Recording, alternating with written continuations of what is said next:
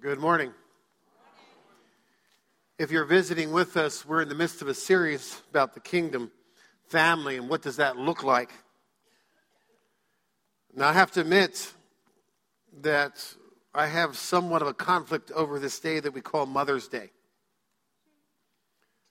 I think it's better if we honor our mothers 24/7, 365 days a year. Got an amen there. Later on, she might not be amening though.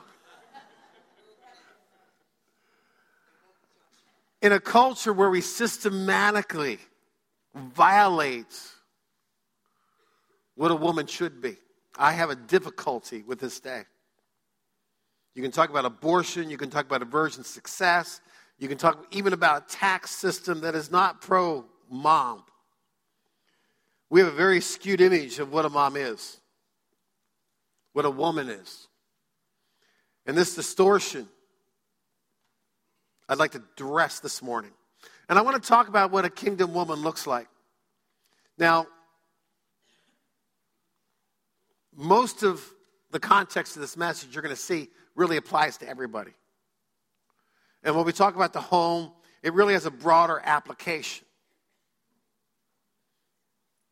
So just don't check out if you're not a woman, okay?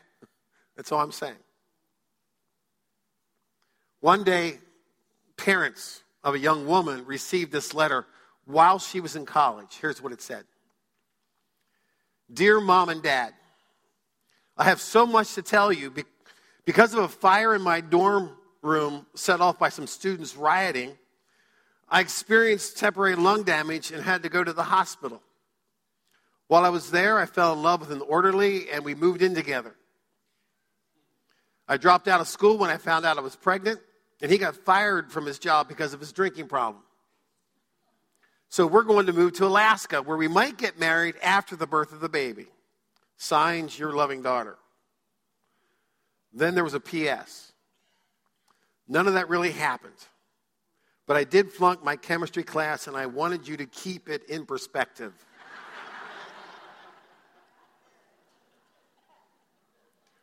We have a perspective problem when it comes to women.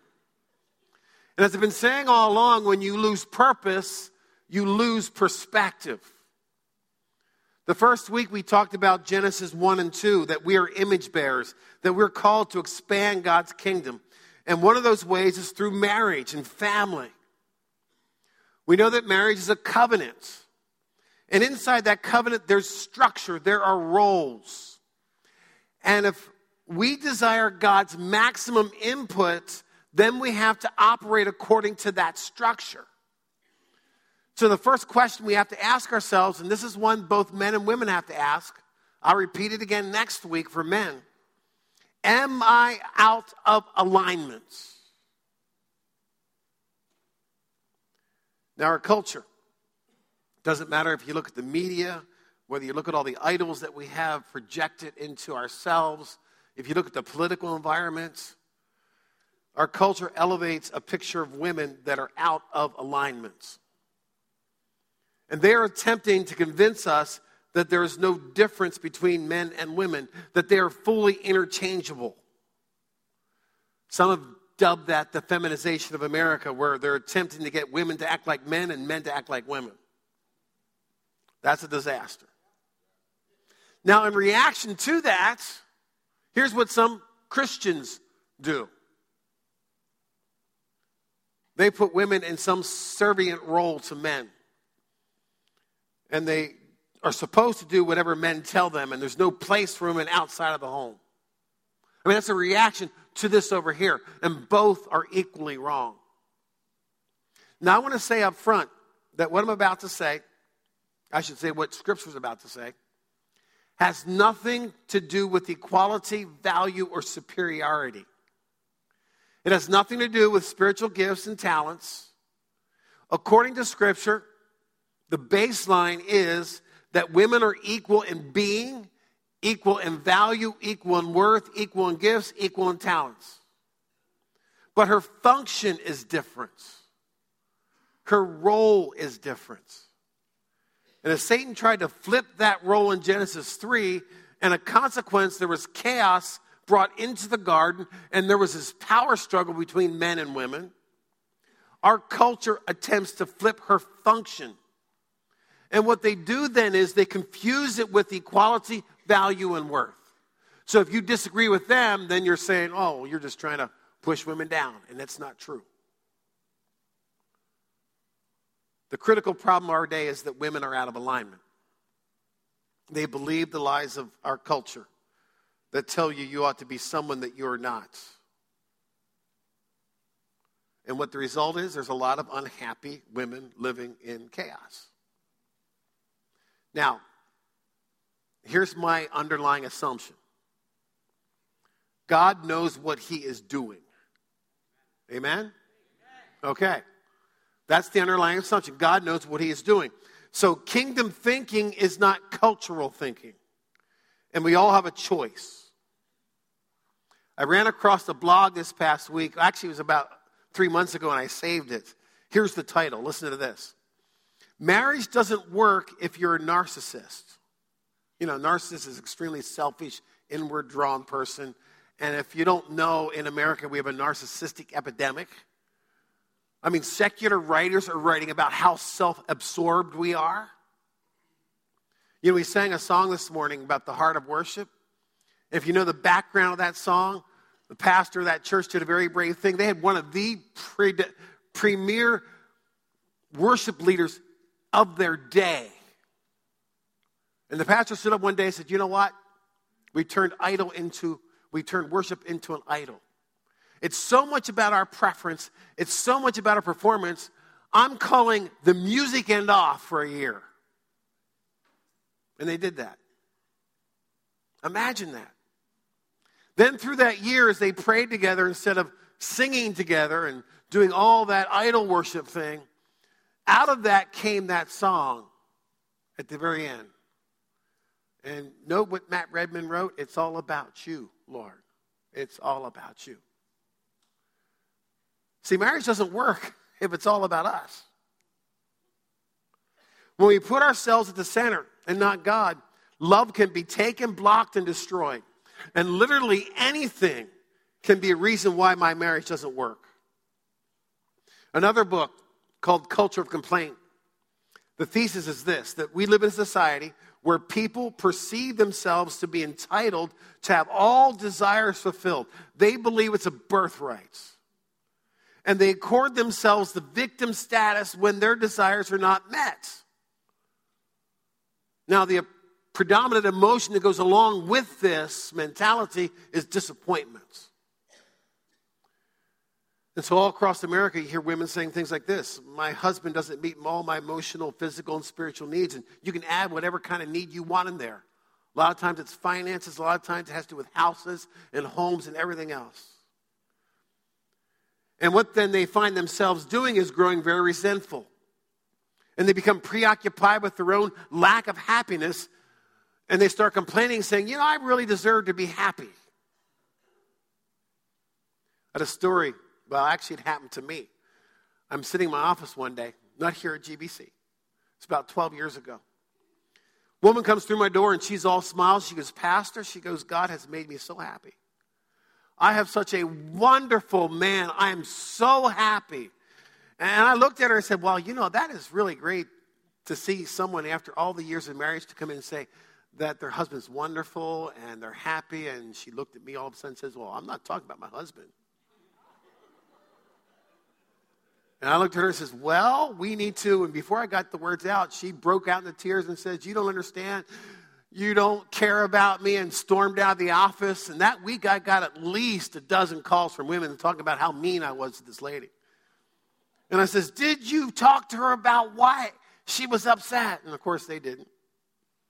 And when they found out, they came back and says, well, you could have been more sensitive. I'm like, I don't know how to deal with this one.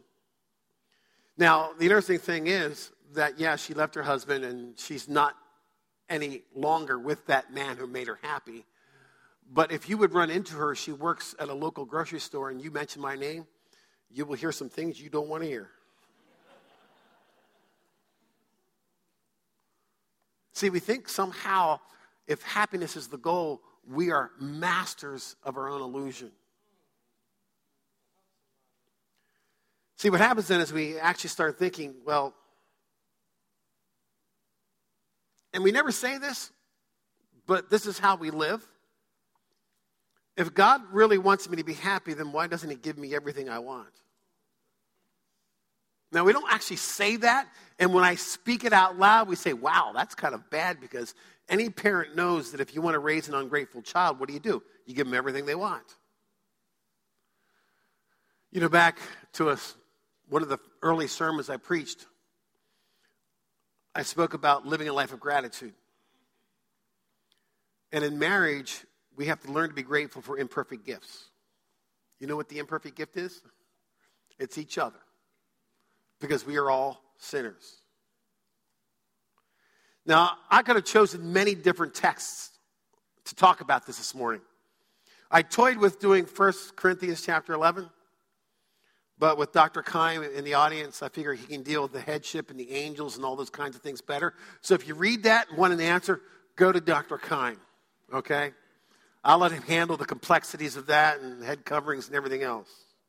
By the way, if you didn't hear, Dr. Keim received the Distinguished Professor Award from LBC this past year.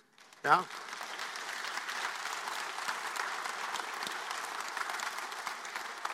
Congratulations. So that really means he can really tell you what that text means, okay? So if you want the answers, go to him. Could have done Ephesians, and we're going to go there in a moment, just for one verse. But I chose 1 Peter chapter 3. And you can turn there in your scripture, 1 Peter chapter 3. And we're going to look at the first 7 verses. Because this brings out something that I think is absolutely critical today in our culture. And you'll see what I mean as we get into it. Let's begin at verse 1. Likewise, wives, be subject to your own husbands. Now, the critical word there is subject. In verse 7, we see a word again, submitting. They're the same words. It's the same words we see back in the book of Ephesians. It means to put yourself under. When I say that, women are starting to get heated. It means to honor, to obey. It means to honor his position. Now, next week, we're going to look at what that position is. Remember, Peter's saying this, okay? Not Pastor Greg. So before I get some emails about I'm not going to submit because, remember, Peter's saying this. Now, we don't like this word for 2 key reasons. One is because the abuse it's caused. Men have used this to dominate, to devalue, to power over, my way or the highway. They've used that in Genesis 3 version, not Genesis 1 and 2 version. They lost the purpose. And because they lost the purpose, their perspective is distorted. So that's one of the reasons why we don't like this word. The other reason we like the word is because of Genesis 3. It's the result of the fall. And what women have to understand is that in their sin nature, they're going to sit there and say, I'm not going to submit. I don't have to submit. I will not submit. I've actually had couples come to me and say, now, when we get to the wedding day and we do all this kind of, your little meditation, I don't want you to talk about submitting. Don't use that word. And of course, sitting in my office, the man sits there with some dumb smile on his face. And I'm thinking, man, you're already in a Genesis 3 henpecked relationship and you're clueless. Perspective's lost. This word subject, submitting, however you want to define it, it is a good word. It's part of God's design. Remember what I said? God knows what he is doing. Now keep your finger in 1 Peter 3 and just flip over quickly to Ephesians chapter 5. I'm going to point something out very quickly. Often we fail to look at the context of Ephesians 5. We just kind of go right down to the man and the women and talk about what it says there. But if you back up a few verses, the context is that we are called to be filled with God's Spirit. Not filled with our spirit, but filled with God's Spirit. And then in verse 21, he says, submitting one to another out of reverence for Christ. So understand the context when he talks about husband-wife relationships. It is, first of all, we allow God's Spirit to lead us. And number two, we have this incredible respect for who Christ is. Respect enough that we listen to him. Now skip down. There's a whole lot of material here, but I want you to look at verse 33. Second part. It says, let the wife see that she respects. There's that word that we see back in verse 21. See that she reveres or respects her husband.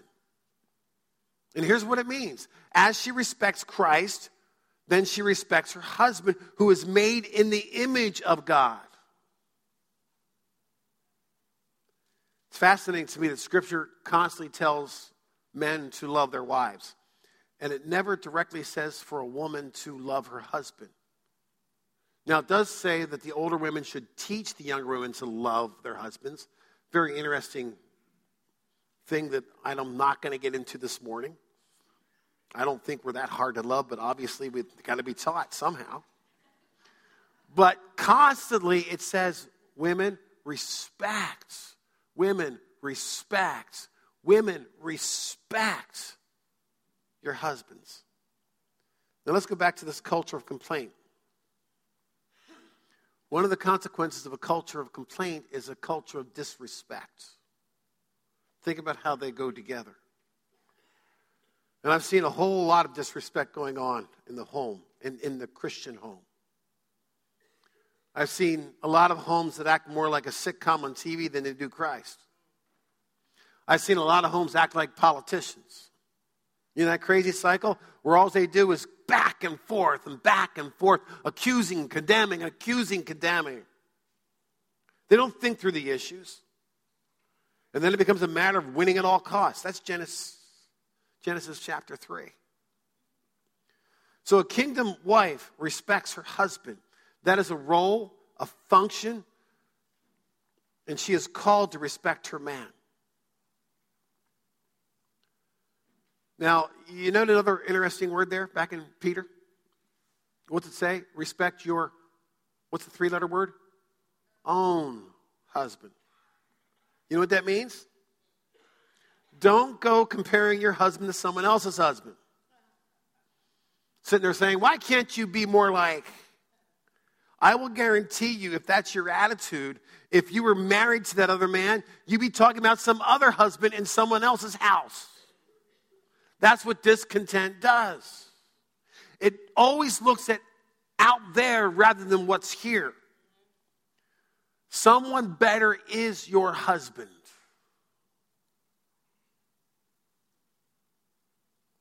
Now, come on, ladies. Can you amen that one? I'm going to say it again. I want to hear a few.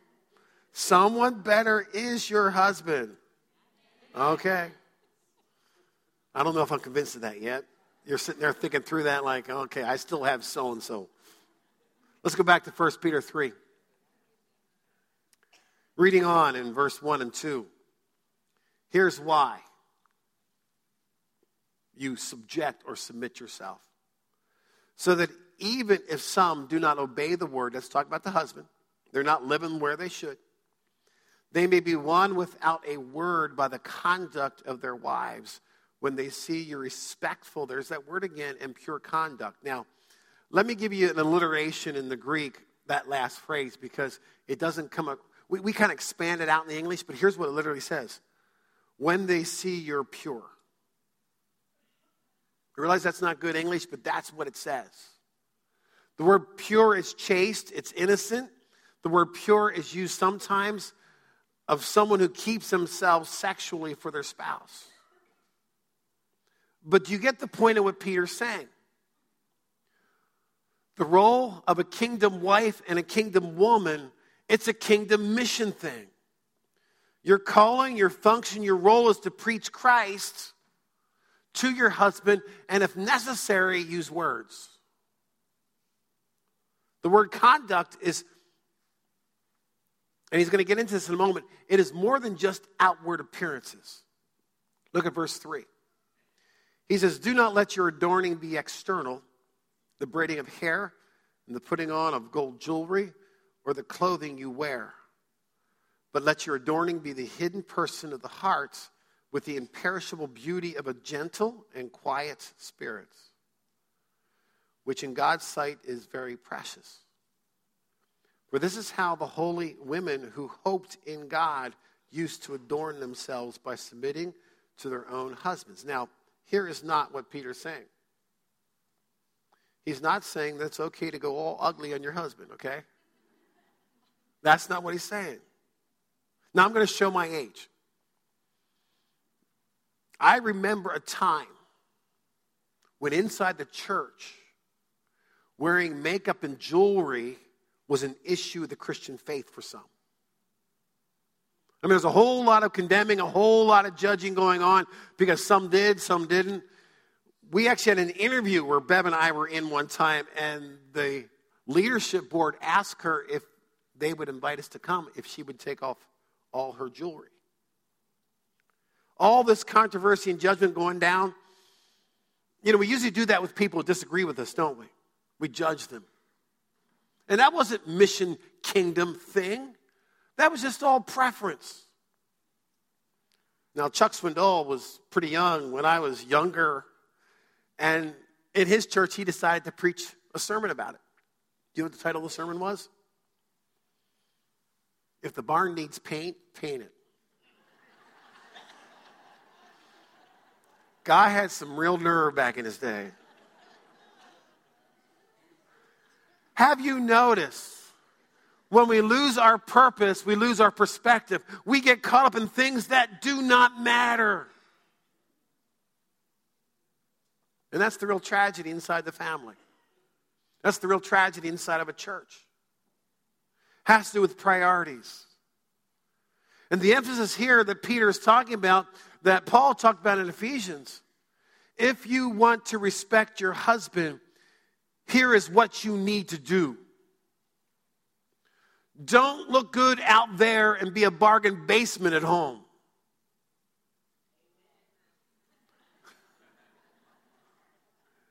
You're called to mirror Christ. Look pretty on the inside. Peter's saying, don't put on a show out there and then slum it inside the house.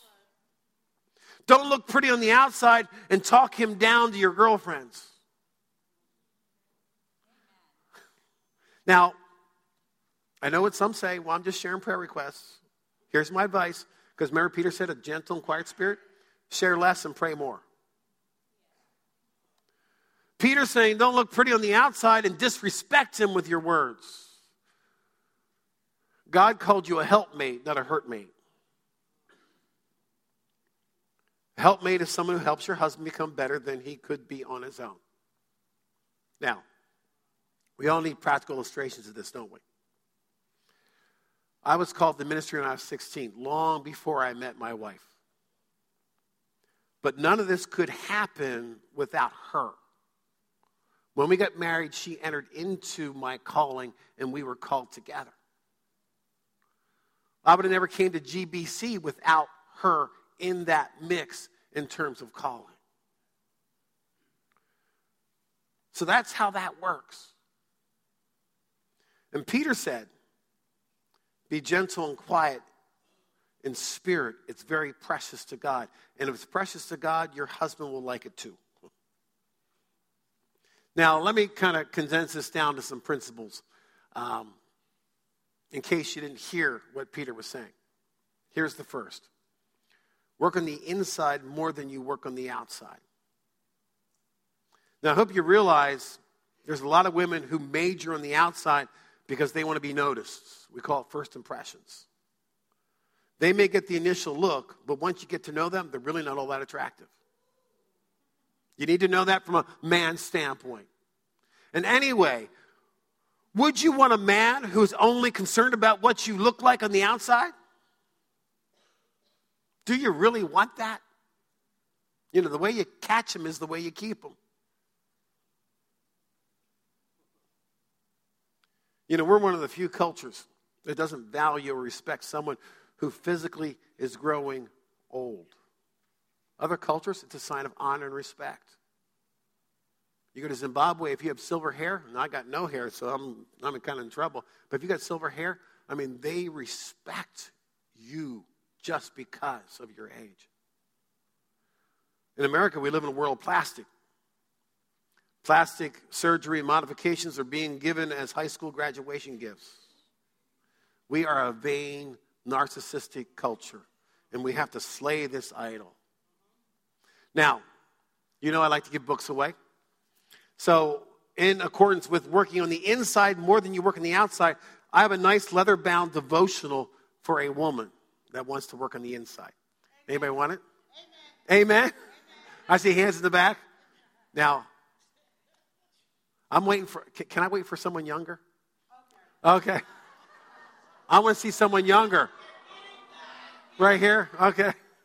Now, it says older should teach the younger. Right up here? All right. Okay.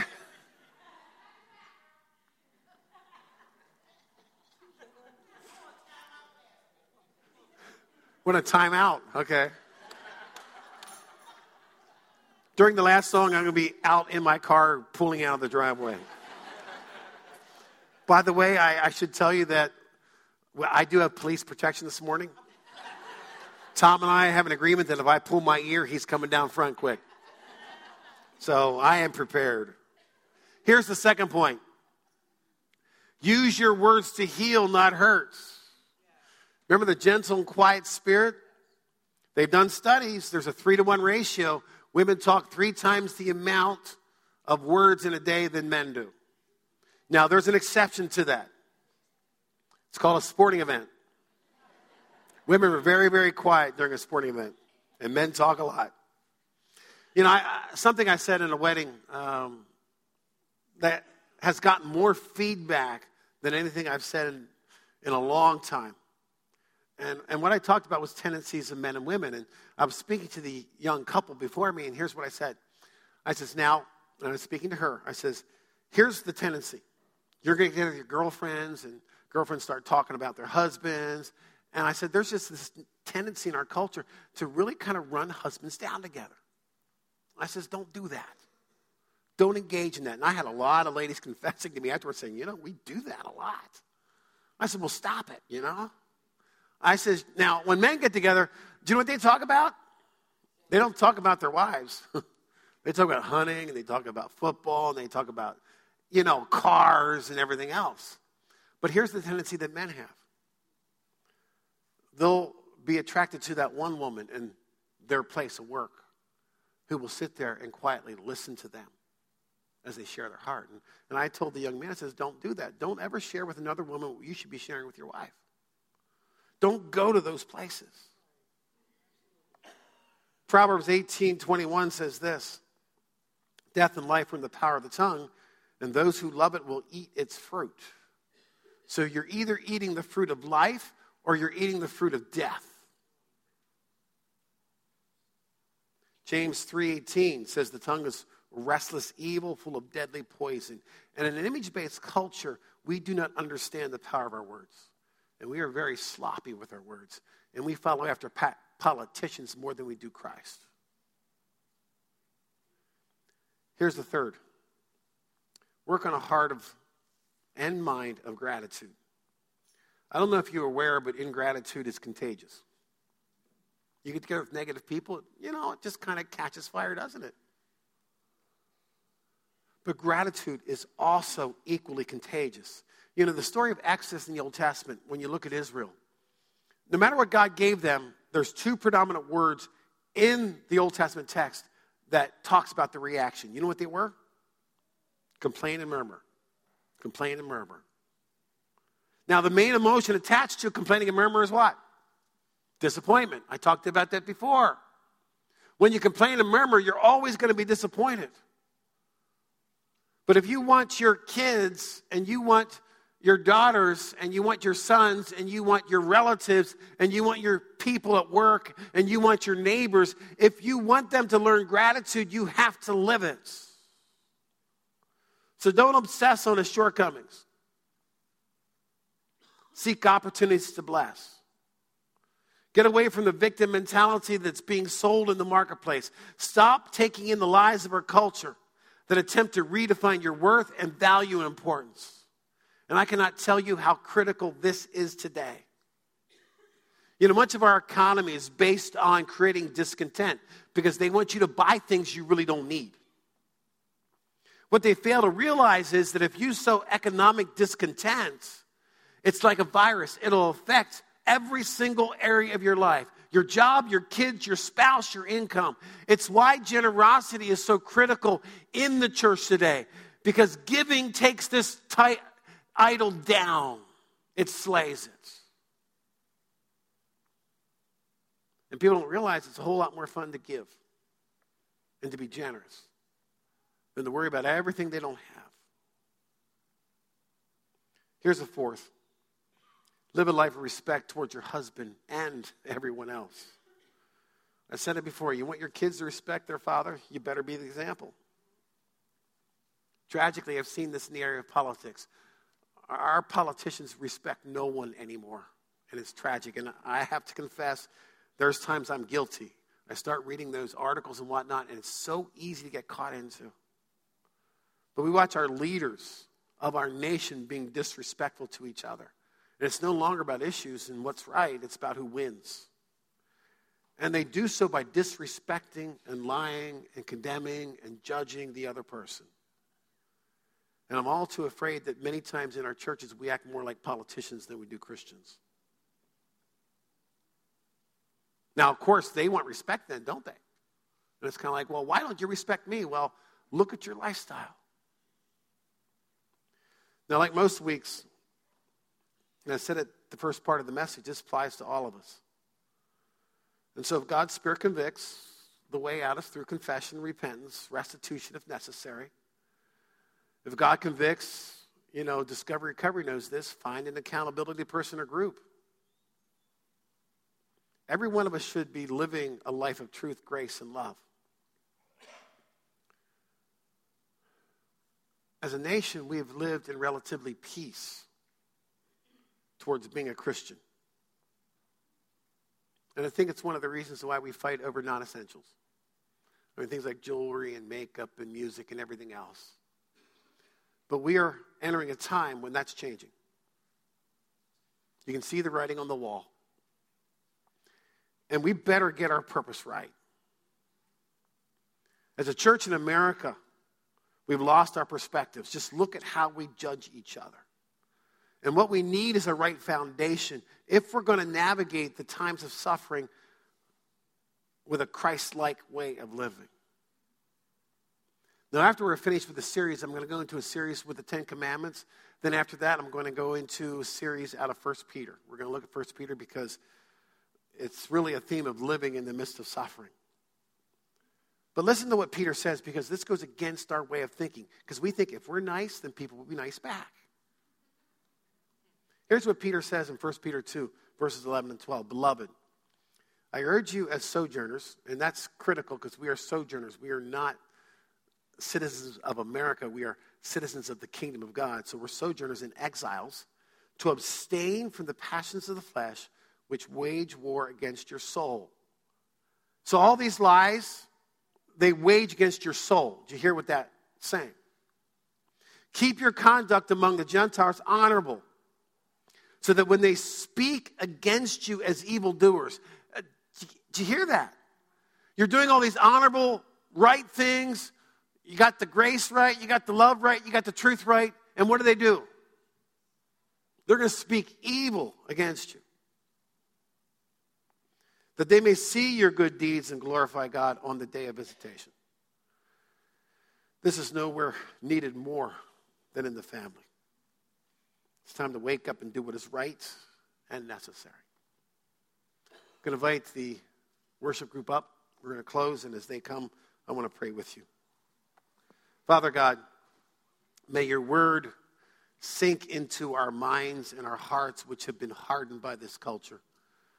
So often we wrestle emotionally because we've been so well taught by the lies of our day that we can't even get this Christ-like thing right.